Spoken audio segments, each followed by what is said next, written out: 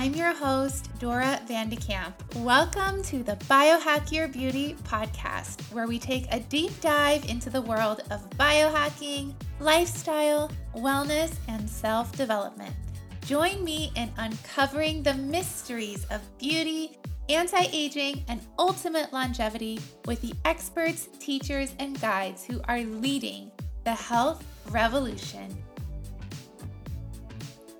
Hi, beautiful ones. I am so excited to share today's episode with you. Our guest today is Angelica Eiffel, and she is a holistic hormone coach who works with women to balance their hormones for better moods, less PMS, and pain-free periods. She joins us today to talk about cycles, cycle syncing, mental health, hormonal acne, and balancing your hormones for better moods. Before we get into the show today, I want to tell you how excited I was to take my second blood test with Inside Tracker. So I have officially lowered my inner age, my biological age, by 5 years. So when I took it the first time, my inner age, my biological age, turned out to be 35 years. My biological age is now 30 years old, even though I will be 37 in 2 weeks. I'm very, very excited, very happy. I made some small changes to my diet since my last blood test to improve my iron and my ferritin levels and to raise my white blood cell count. And I chose the Ultimate Plan and Inner Age Test, and also have access to the Inside Tracker app, which once you've taken the test has some pointers and ideas about how to help improve your health. So the Ultimate Test actually looks at 43 biomarkers to improve your daily performance, your sleep, lowering your inner age, improving your metabolism, and your lifestyle. So Inside Tracker is really special to me because they have helped me clearly see the connection between my health and my current lifestyle, and then what steps to take to give my body the nourishment it needs. And I love that it's in my hands. I can see where I'm at and I can see what actions to take from an intuitive and also a scientific perspective. So my next goal is to lower my biological age to 28 years old. So stay tuned to see if I can do it. I do have some recommendations from the app on how to do that. So I'm very excited to continue this journey. If you are interested, use code Dora Vandekamp, one word, anytime, and save 20% on any package. All right, my loves, on to the show. Hi, Angelica. How are you today? Good. Thank you so much for having me. I've been loving all of your posts, so I'm very excited to get into our conversation today. I would love to just dive right in and ask you a little bit about your journey and what inspired you to become a holistic hormone coach. For sure. So my journey goes back to about 6 years ago when I was in university and I was dealing with IBS and a lot of gut issues, and that caused me to really evaluate the way I had been eating my whole life as a child and a teenager. And it led me down a path to start learning more about nutrition. At the time, I was in school for computer science, so nothing nutrition or health related at all. But as I was going through this time, figuring out my own health, figuring out, diet changes that worked for me and helped me get rid of a lot of my IBS symptoms, I really developed that love for nutrition and specifically a more holistic approach. And after my first year of university, I really decided that that wasn't the path for me. And at the time, I wasn't considering nutrition as a career, but throughout that summer, as I was, 18 years old, 19 years old, trying to figure out my life, I came across the school that I went to online and decided to take the leap and to start studying holistic nutrition. When you began, do you feel like your mind was kind of blown? Because I had that experience too, where when I first started my own schooling in nutrition, it was such a mind-blowing experience because there were so many things that I had thought were truths, then those things were actually really challenged for me. Yes, I definitely had the same experience where I felt like there was so many things where I was like, how had I never heard about this before? And thinking back to all the times growing up, I went to the doctor for all these digestive symptoms that I was experiencing, and either diet was never brought up or the way it was brought up looking back now, I'm like, those are things that I would never suggest. They're kind of confusing to hear. Yeah, it's definitely interesting and mind-blowing going through it, especially like growing up and not really learning much about nutrition apart from like whatever I learned in high school. Yeah. And then what inspired you to really focus on hormones? Like what was that for you? Yeah, so that was definitely a journey. At first, I definitely thought I would focus more on gut health, just with my own experience with IBS.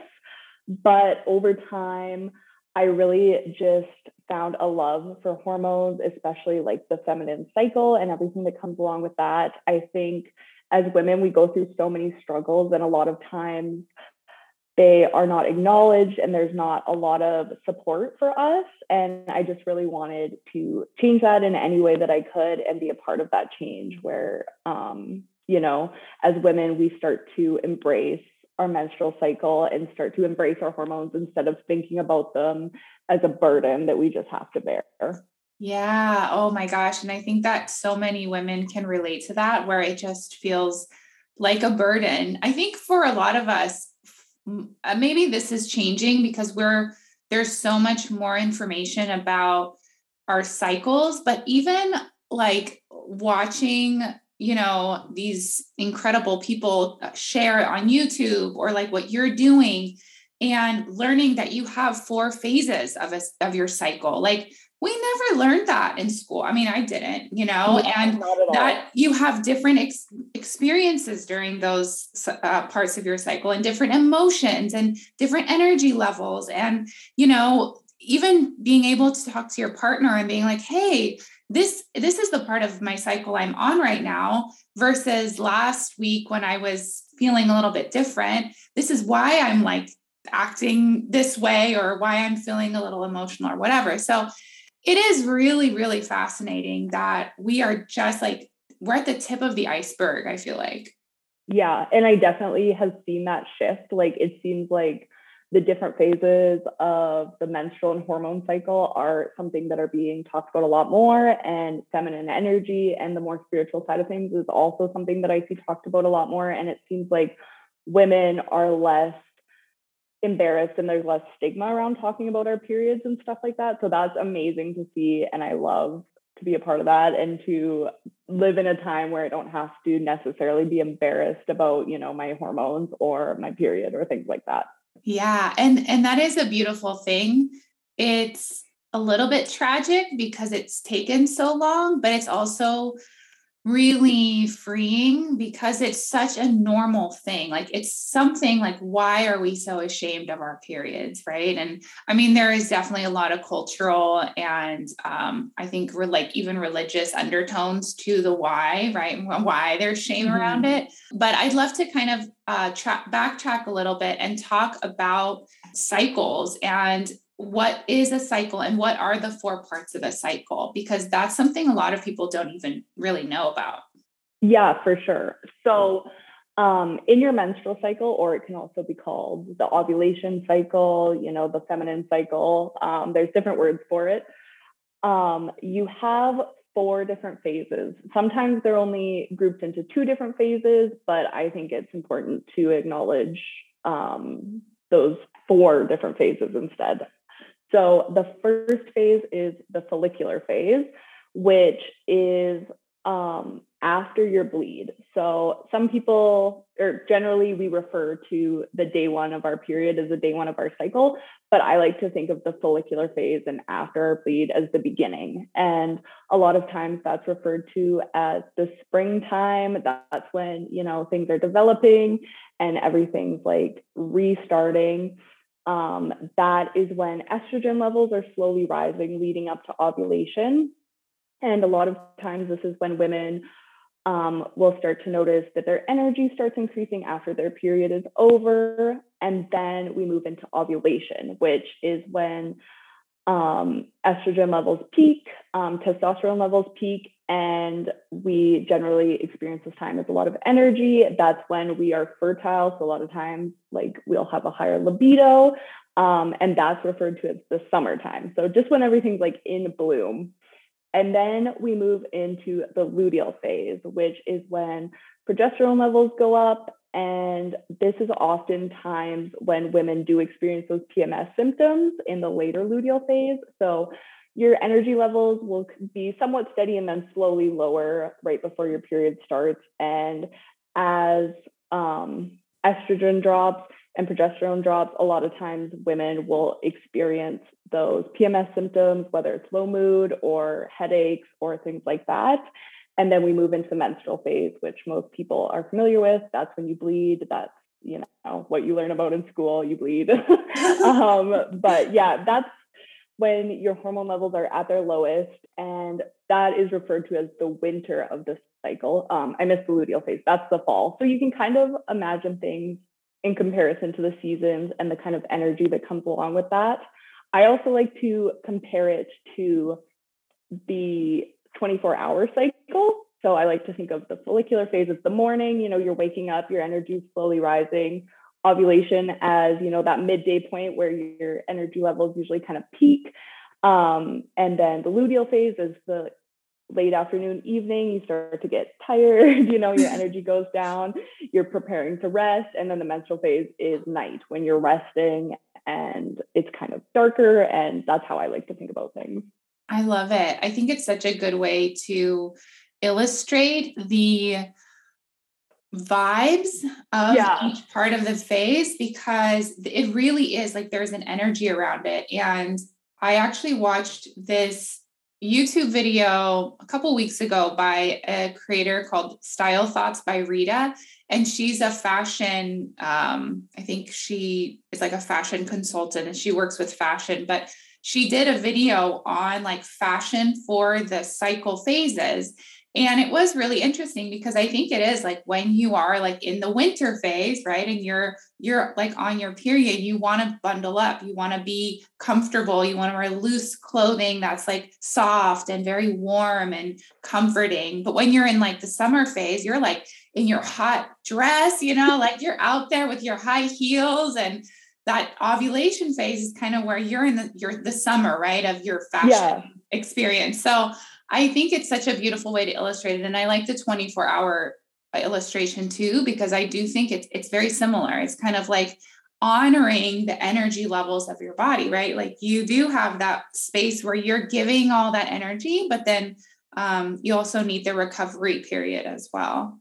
Yes, exactly. And it's so easy for us to accept the fact that within a 24-hour cycle, we're meant to sleep for 8 of it, which, is a large portion. And I think we need to start accepting that with our menstrual phase. Like we need to realize that there's that phase of rest, and it doesn't mean anything negative about our productivity or about our worth. It's just part of life. Like there's that phase where we need to rest and that time that we need to step back so that when we step back into whatever we're working on, we're that much more strong and productive and have that energy. Yeah. And you bring up something really powerful too, because we as a society and as a culture, I think we're so compared to men and men's cycles, which is just one cycle every single day, the same kind of cycle, right? And they have that 24-hour cycle. And also all of the science is really based on mostly on men. All the studies are done with men. So I think differentiating, like you said, not feeling guilty about having these ebbs and flows and energy and in, your emotions and your moods, and knowing that women's biology is different than men's biology. It's just different. It's not good. It's not bad. It's just different. Yeah. And you brought up a great thing about how a lot of, exercise, nutrition advice is based on men. And you look back and find out that a lot of studies weren't done on women of childbearing age. One, because it was considered more dangerous and more of a liability in case the woman happened to be pregnant while doing the study. Like, that's obviously bad. But yeah, a lot of times general nutrition, exercise advice is based on men and their hormones, or even women, who might be on birth control and their hormones are more suppressed, things like that. So that makes it a lot harder to know as a woman what you're supposed to do, because, we're not just little men and, we're kind of treated. Yeah, I love that. I think that's so good. We're not little men. We really aren't. And you talk about cycle syncing. So what is cycle syncing? Cycle syncing is just the philosophy and the concept of changing around your lifestyle, your nutrition, your self-care, your exercise with the different phases of your cycle based on what's going on with your hormones and your energy levels, and even that like energetic spiritual side of things as well. Amazing. So what are some things that you would tell somebody that is in their like winter phase? What would you tell them as far as like syncing for their cycle? For sure. So like the winter phase, the menstrual phase, thinking about it as winter is really helpful, I think, to get started, because you can think, okay, when I'm eating, what do I like to eat in the winter? I like to eat warming foods, things like stews, chilies, stuff like that. You don't want to be eating like ice cream and like smoothies necessarily. And then in terms of self-care, you want to be resting, you want to be hibernating, you want to be warm and cozy and conserving your energy, because you really don't have energy to give. Your body is using that energy for other things right now. And scientifically, it's proven that women need, up to an hour more sleep during that time.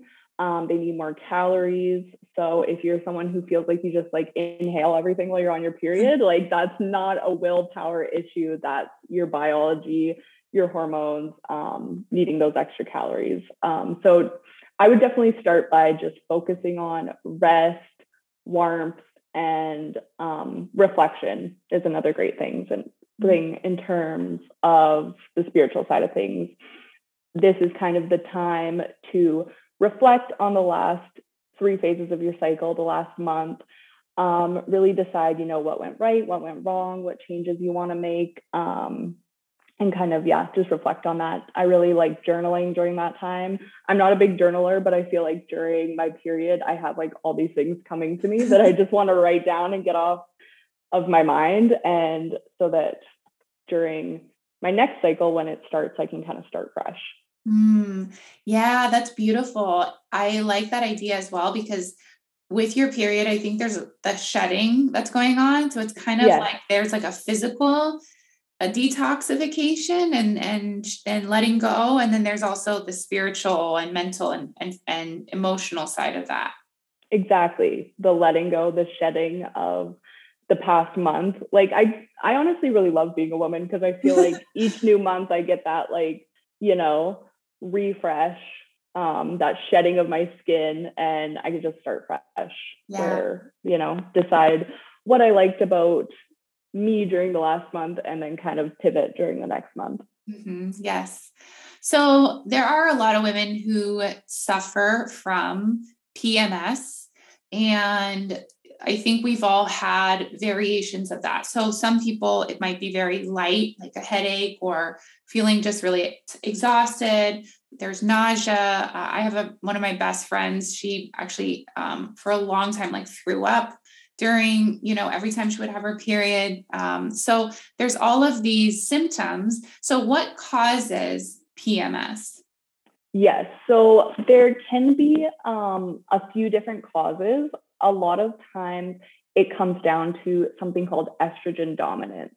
So kind of your main sex hormones as a woman are estrogen and progesterone. And if those two come out of balance, it can lead to a lot of the PMS symptoms. And there are other factors as well, like inflammation. If you're getting a lot of cramping, inflammation is definitely a factor there. But with estrogen dominance, what it is when your estrogen levels are too high, in comparison to your progesterone. So that could mean you have high estrogen. It could mean you have low progesterone. It could mean you have low estrogen and progesterone, but one's just lower than the other. So it can kind of depend, but a lot of times PMS will come down to that hormone imbalance, like roughly like 90% of the time or more. And that can come about for some various reasons. Sometimes it is the body isn't detoxifying estrogen efficiently. So if you're constipated, if you have an overburdened liver, that can lead to estrogen recirculating in the body. Or it could be a progesterone imbalance, so lower progesterone. You might not be ovulating efficiently. This could be happening, if you're living with a lot of stress, or if you're not eating enough, over exercising. There's a lot of different factors that can play into that estrogen dominance imbalance. And how would you go about finding out if you are either estrogen dominant, or if you have, let's say, low progesterone or low estrogen?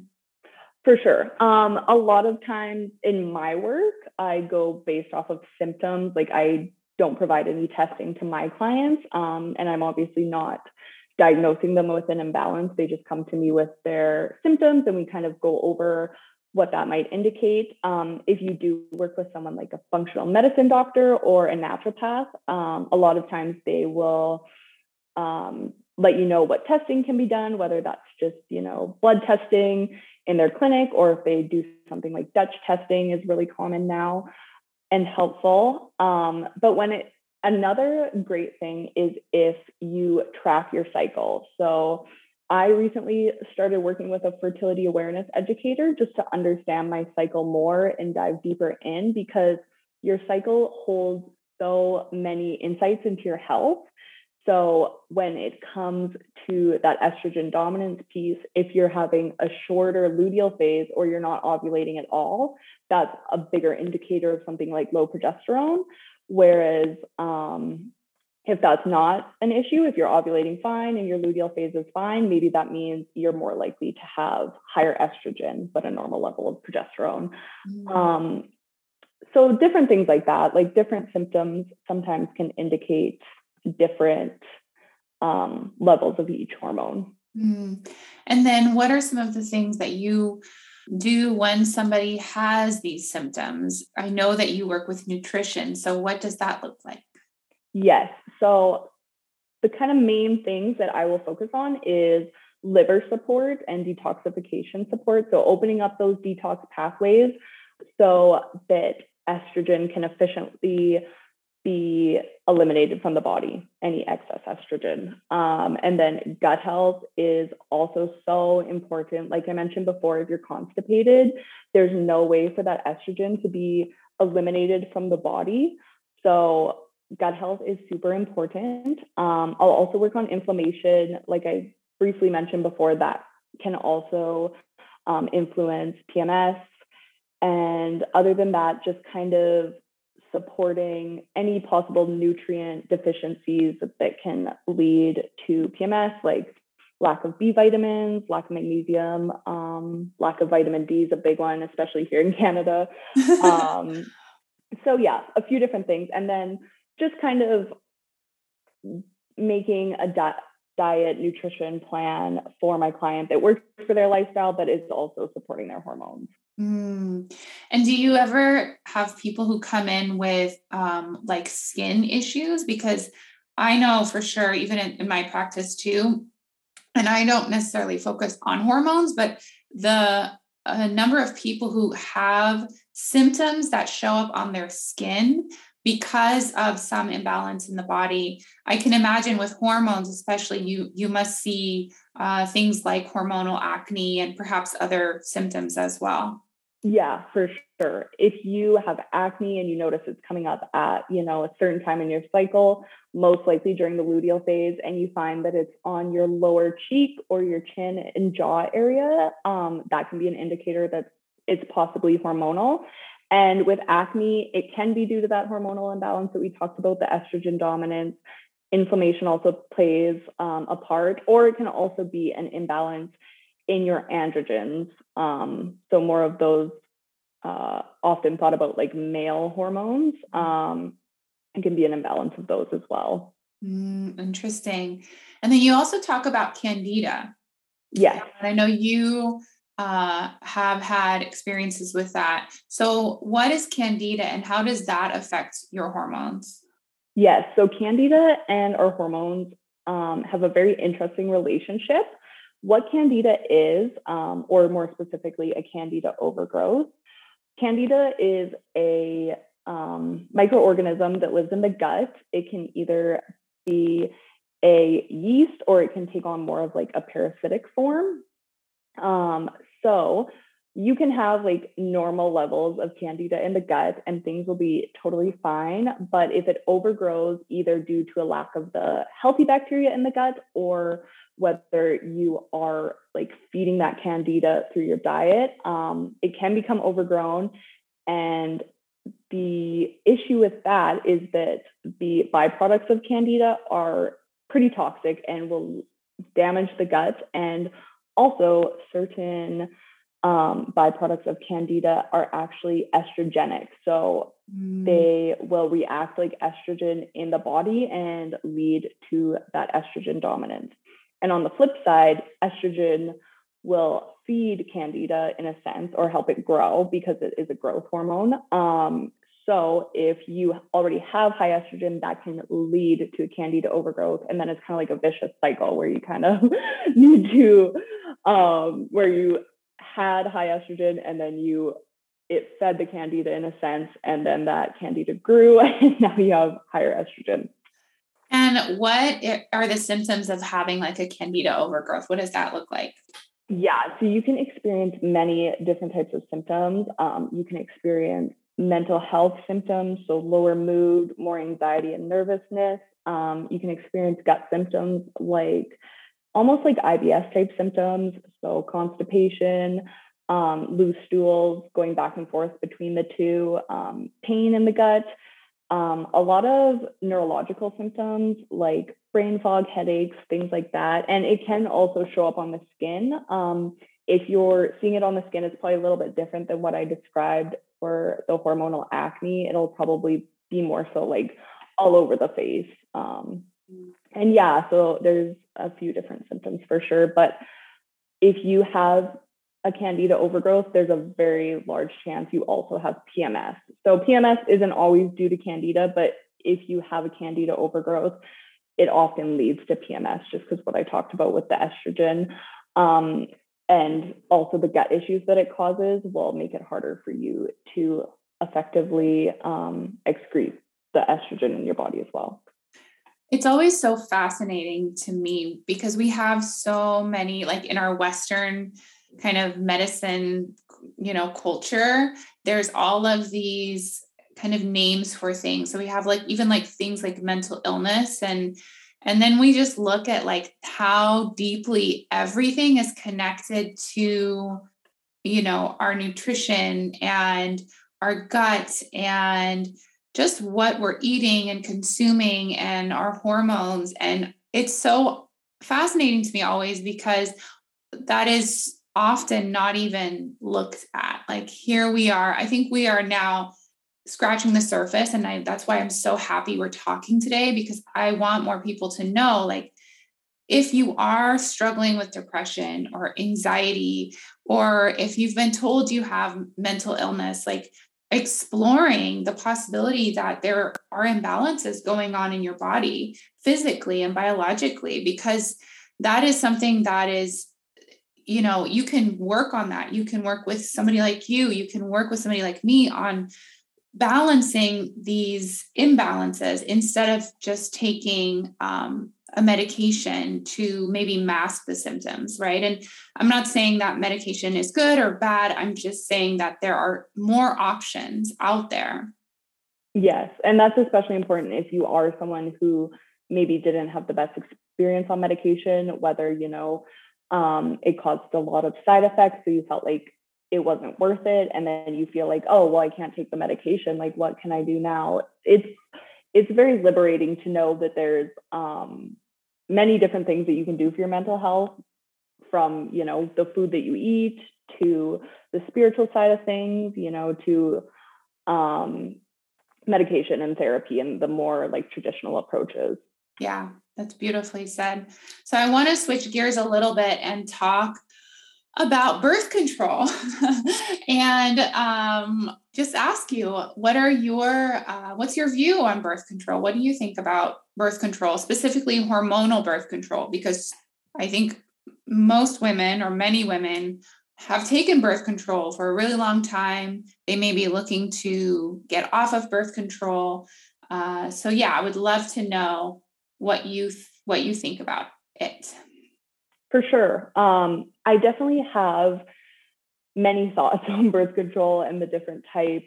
I personally am not one of those people who is like, no woman should be on birth control, because I definitely think it has its place. And I just think a lot of times we aren't informed of the actual effects of birth control. And I don't think that's fair, because I think as, a consumer of a medication, you should really be completely informed to make a proper decision. And a lot of times I think when we are a patient and we're going to our doctor, we just assume that they are fully disclosing everything to us and we put our full trust in them. And a lot of times it doesn't work that way. There's been many times where I have been prescribed a medication and I am not told about the drug interactions. I'm not told about all of the side effects or even most of the side effects. And that's really concerning, because the way that medications can interact with different medications, herbal supplements, or even just things like one time in the past when I was on antidepressants, I was never told that you aren't supposed to have cough syrup when you're on them. And I was sick one time and I was just downing cough syrup. And I went to the pharmacy one day and happened to be getting a new prescription and also buying cough syrup. And the person there was like, you're not supposed to take these together. And I was like, no, I didn't. Nobody ever told me that. Oh my gosh. So with birth control, I think a lot of times there just isn't that informed consent happening.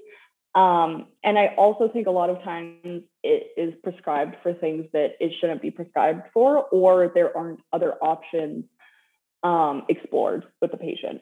So when it comes to preventing pregnancy, a lot of times it can be a good option. But if you are going to the doctor specifically about a hormonal imbalance or a hormonal issue like PMS, or even another issue that doesn't even seem like it has to do with your hormones, and for some reason, because you're a woman, you just get prescribed birth control and anti-anxiety or antidepressant medication, which seems to be a lot of women's experience, where their issues aren't taken seriously, and birth control just becomes a band-aid approach to all of these different issues. So in that case, it's very frustrating. And it's also very frustrating when the side effects that are proven aren't talked about with women. And yeah, there's just a lot of things that I think are done wrong when birth control, is beneficial for some people and is the right choice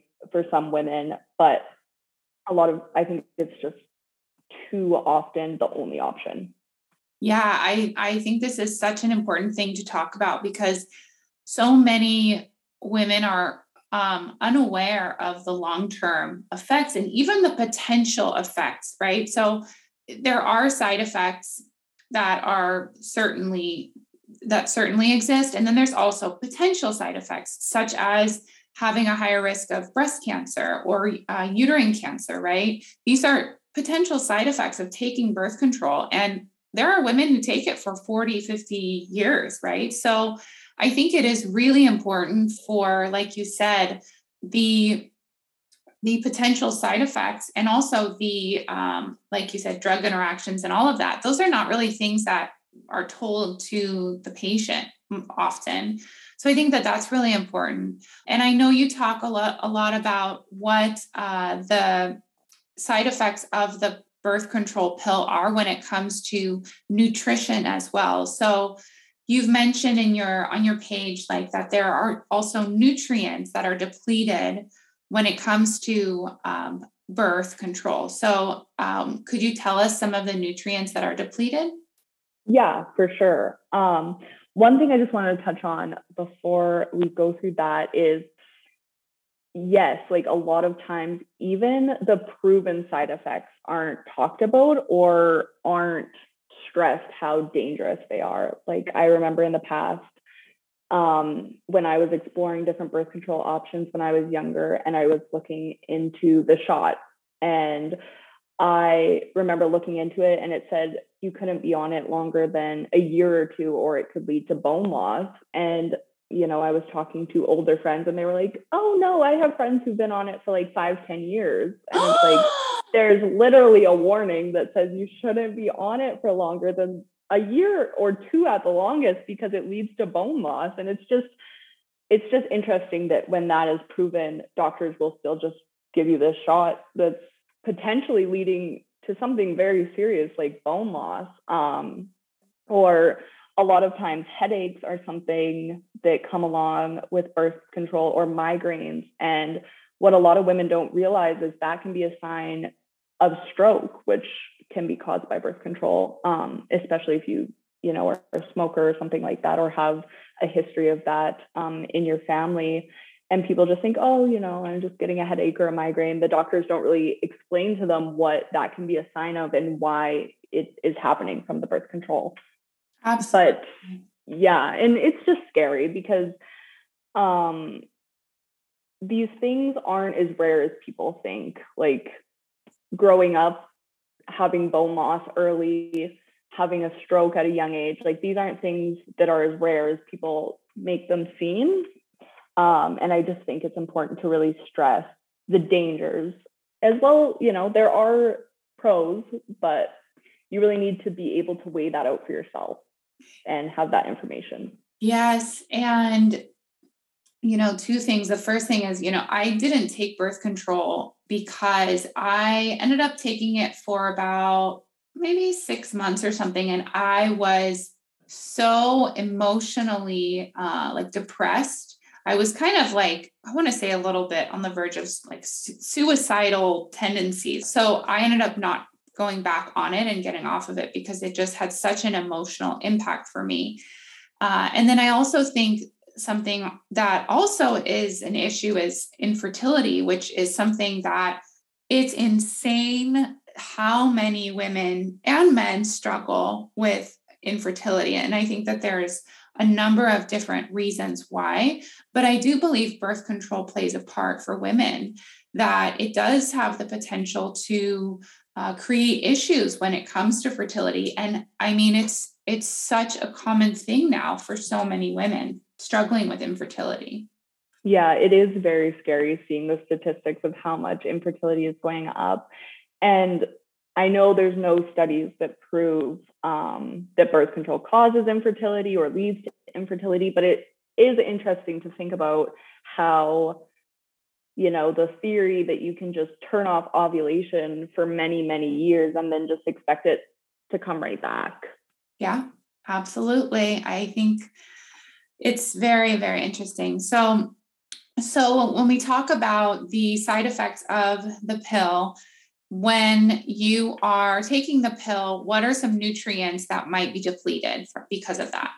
Yes. So B vitamins are a big one. So specifically folic acid, which is why, you should probably take some time after being on birth control to replenish that folic acid before getting pregnant, because that's something so important in pregnancy. Vitamin B2, vitamin B6, and B12. So a lot of the B vitamins, and a lot of these vitamins are also important for preventing PMS as well. If you have a deficiency in these vitamins, it can lead to PMS. So that's important to note.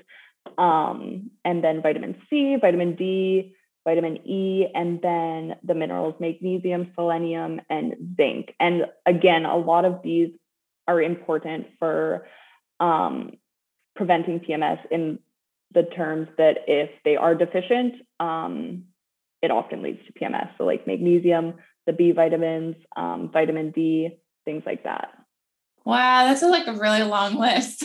I know, yeah. And these are proven, like it's proven that the birth control pill depletes these vitamins and minerals. And it's proven that a deficiency in some of these vitamins and minerals leads to PMS or other hormonal imbalances like hypothyroidism, things like that. And if you look up the, symptoms that come along with the deficiency in these vitamins, there's so many different things. And a big one is mental health conditions. So I know you mentioned your history with birth control. Mine's very similar, where I had a very extreme reaction to it in terms of my mental health. And I find that very scary, because you even brought up, to the point of maybe even having those suicidal thoughts. And a lot of times when your hormones are causing those fluctuations in your mental health, you don't know that. They feel so real. Like you have no idea that it's coming from the birth control, especially if it isn't brought up with your doctor. Like after my experience on birth control and looking into the shot, it's, they say on the warning that your doctor should talk to you about this, and it's not often a good fit for someone with a history of depression, because it can worsen that. And that's something that wasn't ever disclosed to me. And I feel like when I went in to get birth control the second time around, I feel like I had a good experience. I had like a birth control consultation where they like explained to me how it worked and how it was working in my body, which was really amazing. But again, like I didn't feel like the side effects were really talked about. Yeah. Which is unfortunate. And I think it's unfortunate for a lot of women when sometimes the symptoms don't go away right away when they stop. And I have a condition called premenstrual dysphoric disorder, and birth control can help a lot of people with that condition, because it can help regulate the fluctuations in hormones and be life-changing for a lot of women in a positive light. But I've also heard a lot of women who say, I never had symptoms of PMDD, and then I went on this type of birth control, and then it started and it hasn't gone away. Which, that's obviously just women's experience. There's no study that shows that is a possibility, but I think it's important for us to listen to women, especially when there aren't these studies being done. Like, of course, it's not scientifically proven because the studies aren't there. Well, because women's issues are only just beginning to be somewhat cared about. Yeah, and not only that, but I mean, who's funding? A lot of medical studies are funded by these companies that have a certain agenda, and they have a certain thing that they want to say is good or bad, but there's kind of an ulterior motive a lot of the time. And so funding for studies like that comes from big corporations. And so I think we always have to follow where the money's going. I always think that's really important, especially when it comes to medicine, because medicine is a booming business. And so asking those questions, I think, why aren't there studies out there when there's so many women who are having these experiences? I think that's where we have to, as a collective, put the pressure on these companies to either bring these studies out there or find alternatives to these medications. Yes, definitely. I totally agree with all of that. Yeah. And so when we talk about alternatives, what are some alternatives to hormonal birth control? So it kind of depends on your lifestyle, if you do want children, your age, like things like that. So for me, when I first went off of birth control, I really wanted to get into fertility awareness method, which is basically tracking different biomarkers in your cycle, tracking your temperature, and charting your cycle to pinpoint your fertile days, which I'm working on now. And I'm excited to experience it and have that like experience and empathy for women who are, coming off of birth control and want to try that. When I first tried to do it, it didn't quite work for me. I was overwhelmed. I definitely recommend that if you are looking into fertility awareness as a natural form of birth control, to invest in a fertility awareness educator. I had no idea those existed when I was coming off of birth control. And I think a lot of women still don't know they exist. And, there's devices out there that you can get, like a very common one is Daisy. I hear a lot of women talk about, which is, where you take your temperature and there's like, I don't know, it's fancy. It costs like a few $100s. And I think it would probably be more beneficial to put that few $100s into that education and support piece of a fertility awareness educator. So yes, there's a fertility awareness method, and there's also like the barrier method. So things like condoms, female condoms, things like that, which, if they are used properly and you are with a partner who you trust to use things properly, that can be very effective. I used that method for many years and never had a problem with it. Then there's withdrawal, which is a lot scarier for a lot of people because we learned growing up that it is not efficient. But I think if you're using it with another form like fertility awareness or a barrier method, and you want to double up and use that as kind of your like secondary method, it can be useful, but that one's definitely a bit more tricky because, if your partner is a male, they kind of need to understand their body and what's going on and know what they're doing. You're kind of putting the trust into their hands. So it's not always the most effective. So a lot of women, when they aren't on hormonal birth control, they will use more than one form. So, they'll do fertility awareness, but then if they are having sex when they think they're not fertile, they might still use a condom because they just want to be sure. And then if you, don't think, or you don't want to have children in the future, there's always sterilization. As a woman, especially if you're a young woman with no children, that can be very hard to do. It's not always accessible. Doctors don't always want to do it. Maybe if you had children in the past and know you're done, it might be easier. But there's also that as well. And then if you have a partner, they can get a vasectomy if you're ready for that. So there's kind of like a whole spectrum of things that you can do. I think the most common are probably the barrier method and fertility awareness. Fertility awareness, I think, can seem overwhelming, but once you get the hang of it, it becomes a lot simpler. And that's why I definitely think it's important to work with someone who can help you have that confidence in yourself and in that method. Yeah. And even fertility awareness and withdrawal, I think are also a great combination because if you do have that awareness, and then just as a precaution, there is the withdrawal method as well.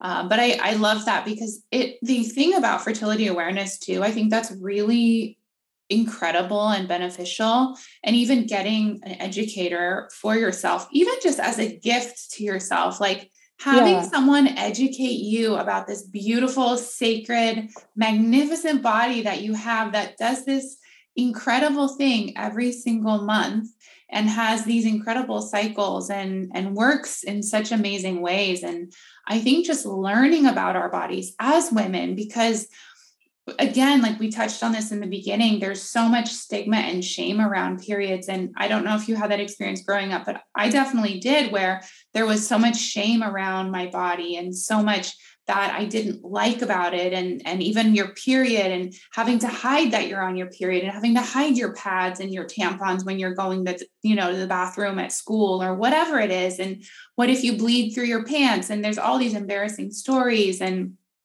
just, I think as a love omen to yourself, like loving yourself and in that way, and being able to educate yourself about how sacred that is actually. And then I think on many of our ancestors, that was a time to celebrate. That was a time that you were cared for and tended to by your partner, by your sisters, by the women in your culture, your tribe, or your family. So I mean, that to me is a beautiful thing. I love that idea so much.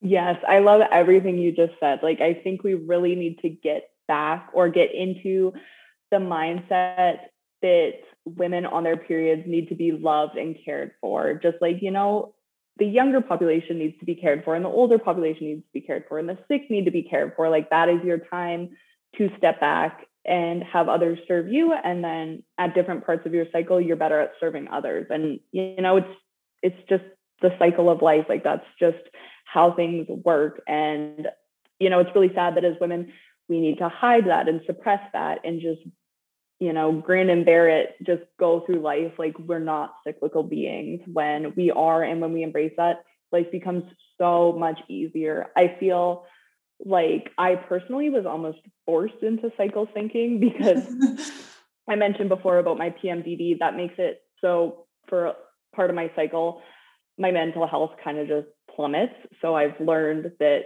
cycle thinking is kind of a necessity to me, or my life doesn't feel good at all. Like, it's forced me into embracing this, and I'm almost happy. I try to really think of things like my IBS, and anything that I've gone through is really pointing me in the direction of health.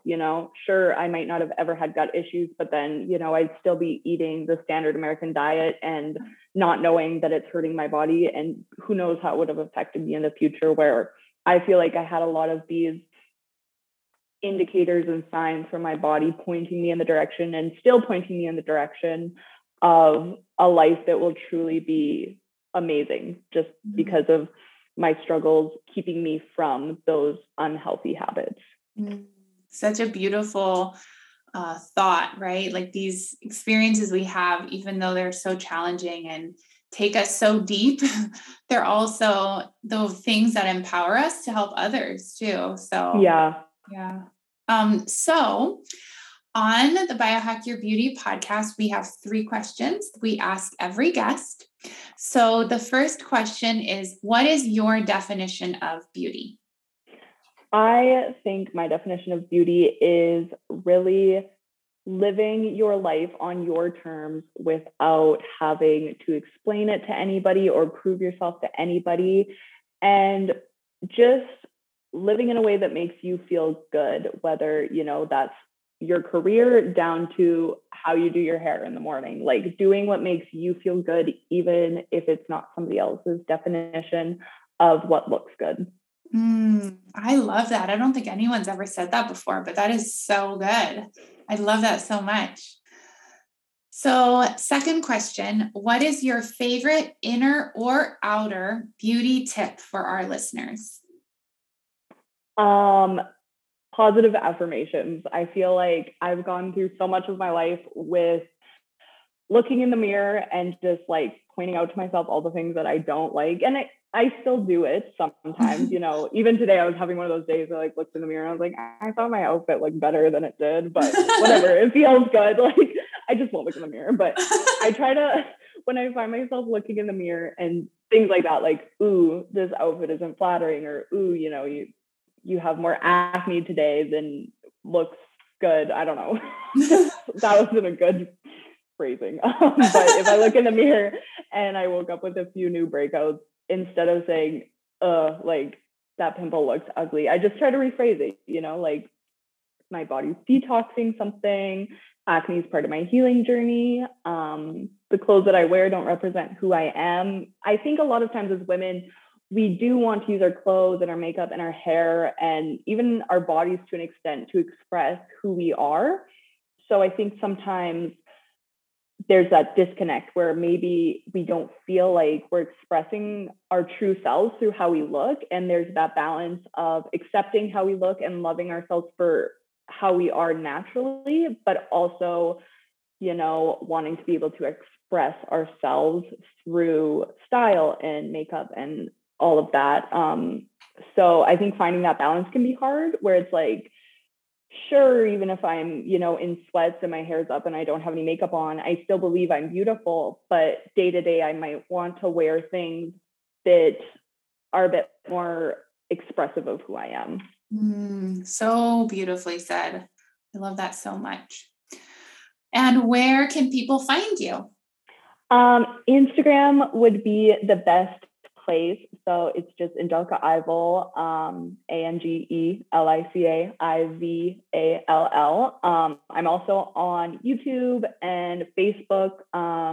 Right now I'm not as active on there, but yeah, you can definitely check out some of my older YouTube videos while I'm still trying to get back into the swing of that. But yeah, Instagram's always the best place. And I'm always happy to get DMs. Like, I feel like I really like to use Instagram for connecting and actually having genuine conversations with people. So I definitely encourage you to say hi if you come from the podcast. And I'd love to chat with you about hormones or anything.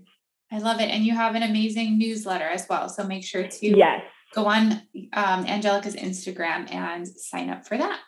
Yeah, I actually have in my link in my bio, there should be a place where you can actually download my 5 tips for less PMS, and then you'll be added to my list. And then you'll get that little guidebook that has a lot of actionable tips to kind of help with the things we talked about today, like estrogen dominance and inflammation and stuff like that, that fuel PMS. So very awesome. Thank you so much, Angelica, for being here today. Yeah, thank you so much for having me. I've been so excited. Ever since we started talking, I've been listening to so many episodes of your podcast, and you have so many great ones on feminine energy, menstrual cycles, and hormones. And I'm glad to be a part of it. Oh, that makes me so happy to hear. If you loved this episode, please give this podcast a positive review on iTunes or Spotify. It helps us spread the word about the power of holistic health and beauty, and it helps this podcast grow. If you share your favorite takeaways from this episode on Instagram, please make sure to tag me so I can reshare. Thank you so much for listening. Have a beautiful week.